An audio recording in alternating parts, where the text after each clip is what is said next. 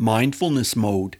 Taking care of yourself makes you better for those other things in your life that you want to do. Hey, Mindful Tribe. I'm here today with a guest who is going to be a very interesting conversation because we're going to be talking about anxiety, depression, food addiction, low self-esteem. These are a lot of the challenges that he deals with on his podcast. And his podcast is called Relatively Normal. And his podcast is really awesome. So I highly recommend checking out his podcast. I'm here today with Mark Pesson. Mark, are you in mindfulness mode today? I am definitely in mindfulness mode today. Today is a good day. That's awesome. So what does mindfulness mean to you, Mark? You know, mindfulness is, there's a clinical and specific definition of it, but for me, it really means my daily mental fitness routine. It really means me taking time out of my day to prioritize myself, prioritize the present, and stay as humble as I can and stay grateful for the things that I have in my life, for the people I have in my life, and making sure I prioritize myself. And that's what mindfulness means to me. Well, that's awesome that you do that. And on your podcast, you are really open to talking about so many challenges that people have in their everyday life, anxiety and depression. I mentioned that on the top of the show. Have you had a lot of these challenges in your life as well? I have. And the reason I talk about them now and have them on the show is because for so long in my life, I bottled them all in and figured I wasn't supposed to have these feelings. Like I figured as a man and as a Black man, like this wasn't acceptable for me to feel this way. Mm-hmm. And I tried to just fight through a lot of them. I literally told myself, you shouldn't feel this way. You know, everyone goes through this and you just need to man up and do what's right and take care of yourself and not worry about yourself really and worry about those around you and just get through this. And so yes, when it comes to those, depression, anxiety, there's been really low points in my life. And I seem to remember those. And the high points in my life, if I look back, I just figured this is a waning moment. Like I'm going to feel sad. I'm going to feel anxious. I'm going to get right back to that. So even in those happy moments, I was thinking about how I'm going to feel in the future or how I felt in the past, which is not very mindful of me in my past. Well, but we get pulled into that all the time. That's for sure. So I'm really interested in zoning in more on what you said. As a Black man, you didn't feel you should feel this way. You didn't think you should feel this way. And can you tell us more about that? I understand the man part. Like as a man, we think we're supposed to be a certain way and we're supposed to, be stoic or whatever it is. And so tell me from your perspective about this. Well, so people know there's historical context to the Black family, especially in America, where, gender roles and socioeconomic roles really play a part. And the man is supposed to be the provider, the protector. He's supposed to be the defender. He's supposed to be the leader in this very macho way. And there's this stigma associated with mental health in the Black community, as well as in other communities, but specifically talking about the Black community. And the only people historically in the Black family that were allowed to express feelings were women and children. Okay. Once you became a man, your feelings were not important. No one cared about them. You weren't supposed to bring them up. So a lot of men in the Black community just decided to bottle it all up and just not talk about it. And I noticed that from an early age, I wanted to talk about it. I wanted to, be that person that opened up about it. But then at the same time, I had people that would expect me just to be this strong alpha male personality that just, didn't have any feelings. And that played a huge role in the person I became because I started not caring about what I looked like. After sports was over, I didn't care what I put in my body. I didn't care if I spent time by myself or meditated or wrote in a journal.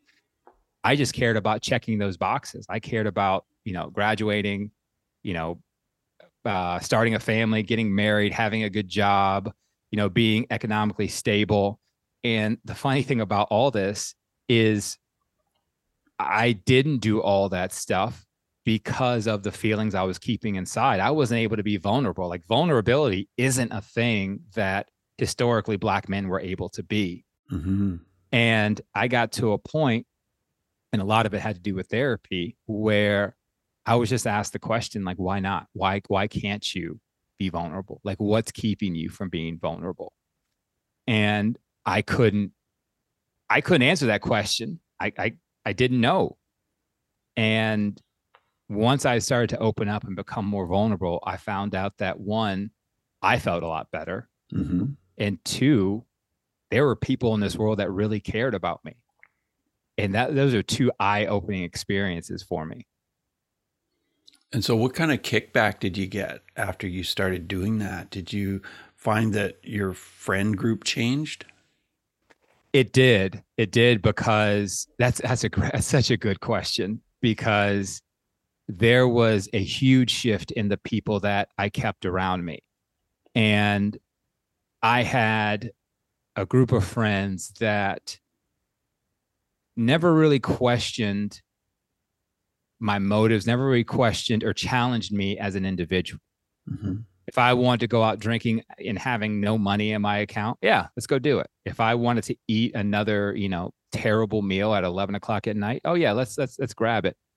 If I didn't want to go to work, if I wanted to skip, if I wanted to be lazy, if I didn't want to be a good person, I had no one that challenged me on that.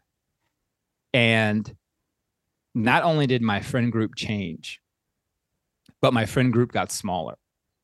And I started putting more quality into my relationships versus the quantity. I had a big friend group. I'm a social guy. Like, I mask a lot of my insecurities with jokes and with being outgoing and Mm-hmm. being witty and all that stuff.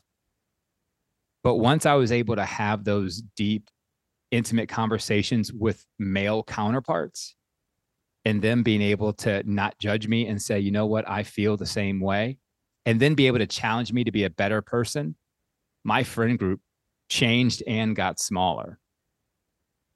Right. I can believe it. I can really believe it. And what has your podcast taught you about living your life? I put out some of the best advice I ever saw online was another podcaster saying that your first podcast episode is supposed to be terrible. Mm. And I was like, all right, that's great. That's great advice. Like, I just wanted to put something out. And I remember doing my first show, and I can't remember if I did an intro or not. I think I did. There's no background music. There's no real production to it, but I put it out, and I was so nervous about it. I was so thinking people in their heads are gonna be like, why is Mark doing this? Like, come on, another pod, like, we don't need this. And the first phone calls and text messages I got when people listened to it were men saying, you just said out loud what I've been thinking for a long time. Wow. Thank you for doing this. And I can't really express to you how that made me feel, but I knew I was doing something right. And one of the guys that texted me, and we still talk to this day, I used to have to travel to Ohio for work, and he lived up there, and he said, hey, I just want to take you out for lunch when you get in town. Like, cool, man. All right, let's do it. And when we sat down, he said, I listened to your first episode, and I just wanted to talk to you because there's been these feelings I've been having. I don't think there's anybody I can talk to, and I just feel overwhelmed, and I just want to be heard. Mm-hmm. And we just had a great conversation over lunch for about 35, 45 minutes. And that's what I want. Like, I don't want notoriety. I don't want people to, I don't want awards. I don't want people to say it's such a great, you should listen to it. I want people to understand that if this 6'5" former collegiate athlete black man can sit on a show and talk about his feelings and express how he feels and say he's been depressed, then I can do it too. And the more we open up about our feelings, I think the more empathy we learn. I think the more collaboration we learn. And I think we start to understand that we have the power, we have more power than we believe over our emotions. Yeah, I agree with you. That's fantastic. And I just say kudos to you for doing this, for being so vulnerable to put this out there. So let's zoom in and talk specifically about food and food addiction. Do you feel like you've come to the other side where you're sort of in control of the food you put into your body and being healthy? Yes, I am in control of it. That does not mean that I still don't have the urges to, just binge eat and eat, unhealthy foods all the time. But what anybody who's going through this, and the only bit of advice that I can give, again, I mean, I'm on my way to be a nutritionist. I should get the test scores back any day now, so I'll be able to give this actually professionally. But a big thing we don't do a lot of times is listen to our body. And what I mean by that is you can go and eat the worst meal you can think of, whatever that be fast food, be fried food, whatever it is. And we will get full halfway through the meal. Yeah. But we'll say, oh, this meal is so good. Like that control, that mental control over what we put in our body is not about a lot about what we put in our body, but how much and when we do it. And the biggest thing for me was first getting into a habit where I wasn't eating late at night. And that was tough. But another thing I could say is that our bodies are amazing and they adjust so quickly. So say you drink sodas every day. If you quit cold turkey, yes, those first few days will be bad. But week, 2 weeks, you'll find out that you don't need it anymore. So what I've done is I've started to listen to my body, and if I have a meal that's high in carbs or high in sugar or high in fat, I'll enjoy the meal. But once I feel full, I can stop eating it. In the past, I was not able to do that, and it led to me gaining over 100 pounds after college. Oh wow! And the biggest part of the fitness journey, and most people don't realize this, and I didn't realize it until I started doing it, was that nutrition is most important when it comes to your fitness journey. You can work out all the hours of the gym, go for 10-mile runs every day, hike up mountains, do yoga classes, do everything. But if you don't eat properly, and if you don't get the right macronutrients into your body, and you're just filling your body with, sugar, salt, all that stuff, you're just shooting yourself in the foot. So control is you use the right word. That's correct. Because I still enjoy an unhealthy meal now and again, but I just control how much of it I eat, and I listen to my body. Right. And what about alcohol? Let's talk about that. Is that something that you use? So in the past, I'll never say, the only thing I really was addicted to was food and sugar, but there were times where I would drink too much, and here's the thing about alcohol. Like, I didn't look at it as calories. I didn't look at it as something that negatively affected my body. So, coming home after work and drinking a beer or having a alcoholic drink was just, something I thought didn't affect my body, other than if I had too much of it, I would be impaired. Right. But then you start looking at your bank account, you start looking at your trash can. You're like, did I really go through all that this week?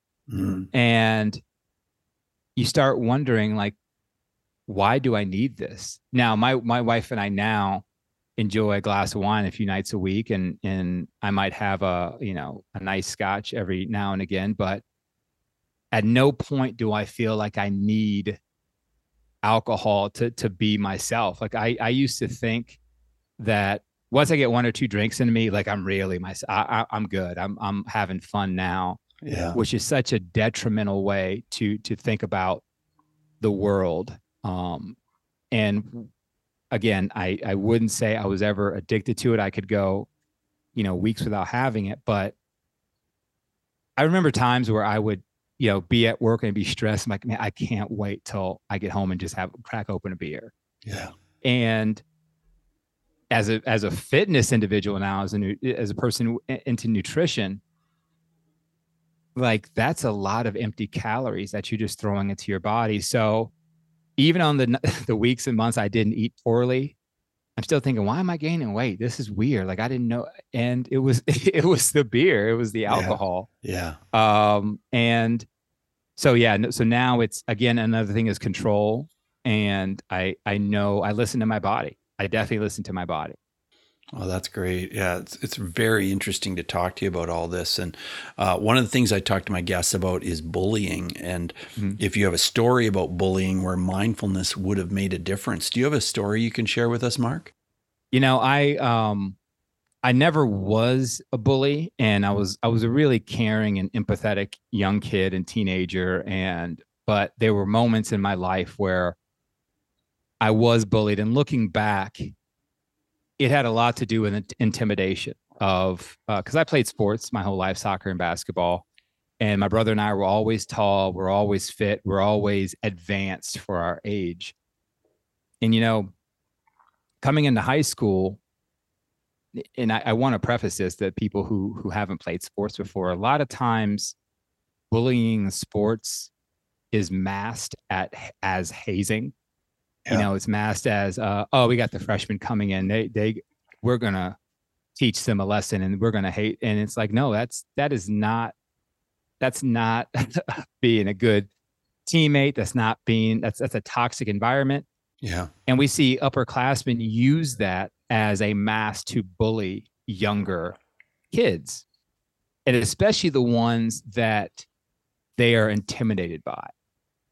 So my brother and I, as a freshman, we both were playing varsity, and there was a varsity goalkeeper who I was a goalkeeper, and looking back, as many times as he could, he'd like to call me out of my name. He liked to play jokes on me, pranks on me, things like that. I never did anything to him. Like I was trying to learn from him. He's the senior, yeah. I'm the freshman. And we speak about mindfulness and we speak about being present. And a lot of it is being able to disassociate things that other stressors into the current situation. And there was a time when at the end of the season, we were supposed to turn in our uniforms and bring in something specific to wear for our team picture. And this is back in the day when there was voicemails. Like there was a little tape and there was voicemails. And yeah. Apparently the senior had left a voicemail for my brother and I on our home phone, which my brother and I didn't check it. We weren't getting calls and we didn't bring this stuff in. Yeah. And immediately he goes at me in front of coaches, in front of other teammates, in front of other players, telling me that he left the message. It's my fault. I should have checked my message and think like just, it was not a civil conversation. Mm-hmm. And that same day, my girlfriend had broken up with me. Oh, wow. And, so I'm sitting by myself, head down. As a 15-year-old, you think your life's ruined when your girlfriend breaks up with you. Definitely. And as much as I should have said, you know what? There was a miscommunication. We didn't check it. You left it. It's all good. Like we have extras. I got up and went at him and tried to fight him. Tried to fight this 6'7" senior in front of all my teammates, in front of my coaches. Like I didn't see anything other than I had the tunnel vision of what I was going to do to this person. Mm-hmm. I didn't see any repercussions if I were to hit him and something were to happen. I didn't see any repercussions if he were to hit me and injure me. I saw nothing other than what I wanted to do to him. Right. And looking back as an adult, knowing that I already have the stress of playing two sports in high school and being in high school and having a girlfriend break up with me and having the senior mad at me and having coaches upset that I should have left the locker room. Yeah. I should have, as a 15-year-old, it's hard to see those things and it's hard to be mindful, but my emotions were all over the place. Yeah. And that's what I teach my girls now in those situations. They're young, they're 9 and 7, but it's very hard to get back words that you really didn't mean to say. And in a split instance, we can ruin relationships. We can ruin people's lives. We can ruin how people think about themselves. We can ruin people's perception of you. And I think that had a lot to do. I've never been involved in hazing when I was an upperclassman. I've never tried to bully an underclassman. I've never bullied anybody because in my brain, I'm always thinking, how are my actions and words affecting this person mentally? How is what I say to this young person going to pop up at some point in their life and say, Mark Paisant told me this, and I feel this way about this situation. So, looking back on that, I try to watch my words, and I try to really be present, and I try to ask myself, is anything else affecting my mental state right now? And if any of those questions are answered as yes, then I pause for a minute, I breathe, or I leave the situation, and then I come back later and talk about it. And I will say, this doesn't always work with my wife, who likes to discuss things immediately. Right. but I tell her, like, listen, you're either going to be mad that I walked away, or you're going to be absolutely furious about what I say. So that's you choose what you want to do. Right. Yeah, that makes sense. Wow, what a story. So what finally happened in that locker room? You didn't really tell us. It is funny. He manned up too. So he was coming right at me too. And there was 2 hands that pulled me back, my brother and the coaches. And I had guys on the team that, because I wouldn't hurt a fly. Like, I don't have that personality where I'm going to fight. Yeah, I'm not a very competitive person by nature. Once I get on a field or a court, like, I am competitive during that time frame. But people were saying, we never saw that part of you before. And my brother had to tell my coach, like, hey, I'm sorry, his girlfriend broke up. And I'll tell you this, right after that situation, I collapsed and I just started crying. Wow. I didn't know what else to do. Like, all the emotions like flooded me at one time. Yeah. And as a teenager, most teenagers don't have that capability, compartmentalize and be able to take, everything just rushed at one point at me. And I just broke down and started crying in front of all of my teammates, in front of my coaches, in front of my brother, in front of my friends. And looking back on that story, and thank you for asking me, it really makes me think about how I just wasn't opening up as a teenager. I was bottling everything in. And if you're the father or mother of teenagers, you're a teenager listening to this, like, it's so important that we ask our kids not about what they did in their day, but how their day was. How do they feel? When they get a bad grade, don't always scold them. Ask them what that bad grade makes them feel like. When they lose a soccer game or basketball or whatever, and don't just kind of wipe it under the rug and say, hey, you'll get them next time. Ask them about their feelings and make them talk to you about their feelings, because they're just learning their feelings. Just like they're learning calculus and pre-calculus and geography and all that stuff in school, they're also learning social and emotional skills. They're learning emotional intelligence. And as parents, we have the ability to help them with that. Yeah, good advice. Really, really good advice. And thanks for sharing that whole story with us, because it's so important to be vulnerable enough to share stuff like that. And I know that's why you have your podcast. So as we move forward in the interview, Mark, I'd like to ask you 5 quick answer questions. So just 30-second answers are perfect. The first one is this: who is one person who has been a powerful mindfulness influence in your life? My dad, without question. It's been my dad. He's the one that told me to pause, take a breath, always be conscious of the words you use, and take time for yourself. No question. Awesome. It's my dad. Awesome. Let's talk about emotions. How have you been able to deal with your emotions differently as a result of mindfulness? By being able to say I'm important, to say my emotions are important. Before, I didn't think I was important, but taking time out of your day adds you to your priority list. And hopefully you get higher and higher throughout the day. Right. Right. Well, let's talk about breathing. How is breathing a part of your mindfulness practice?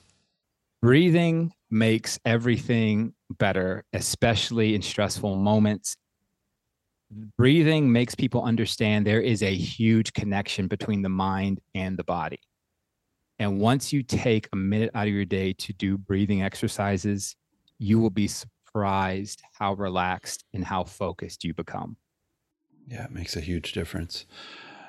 Is there a book that you would recommend that's related to mindfulness?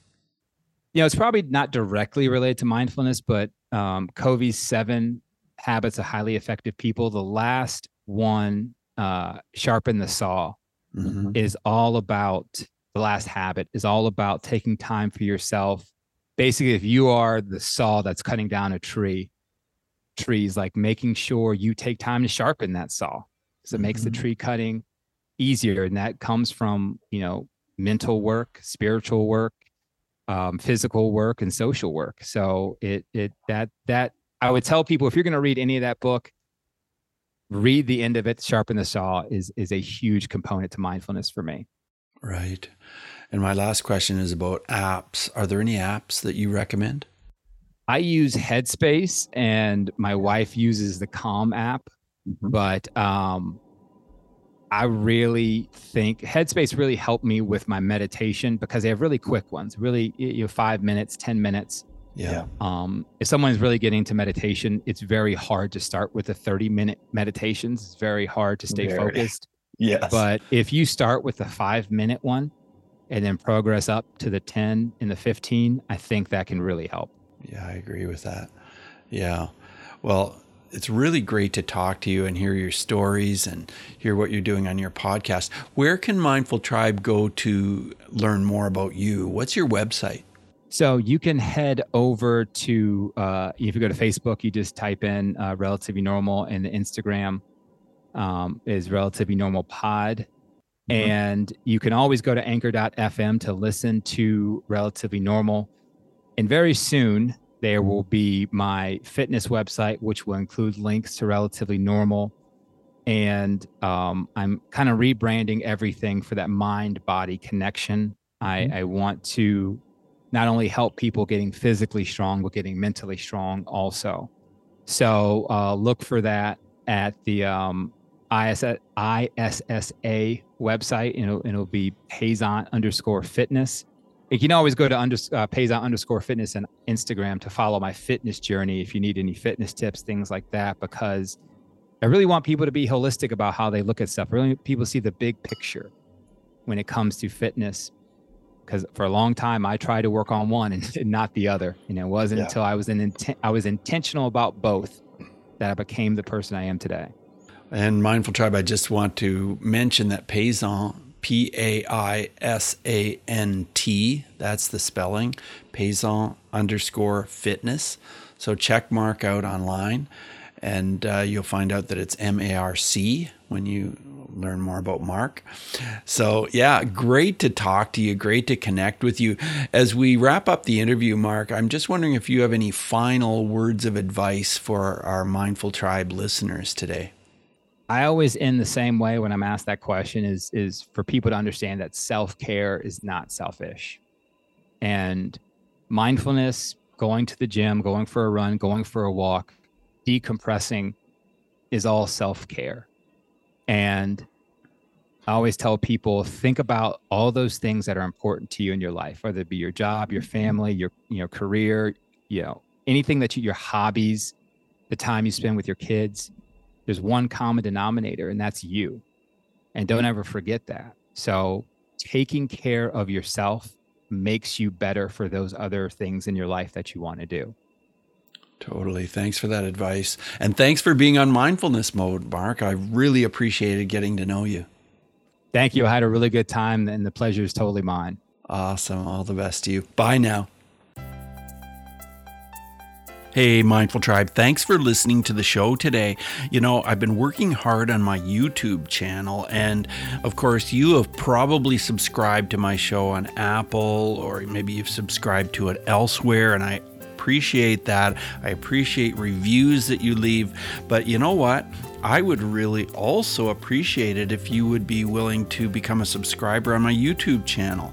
That can really help me. I've got around almost 31,000 views on my YouTube channel, and so I'm really excited about that, but I would really benefit by having more subscribers. So if you would be willing to jump on my YouTube channel, and you can simply go to that channel by typing in mindfulnessmode.com/TV, and that will take you directly to my YouTube channel, and you'll see the subscribe button right there. If you would be willing to subscribe to the channel, and hey, let me know what you think of it. Let me know if you'd like to see more YouTube shorts, or if you'd like to see more full episodes. Give me your feedback. I'd truly appreciate that. And so like always, take what we've learned today and reach new heights of calm, focus, and happiness. Stay in the mode.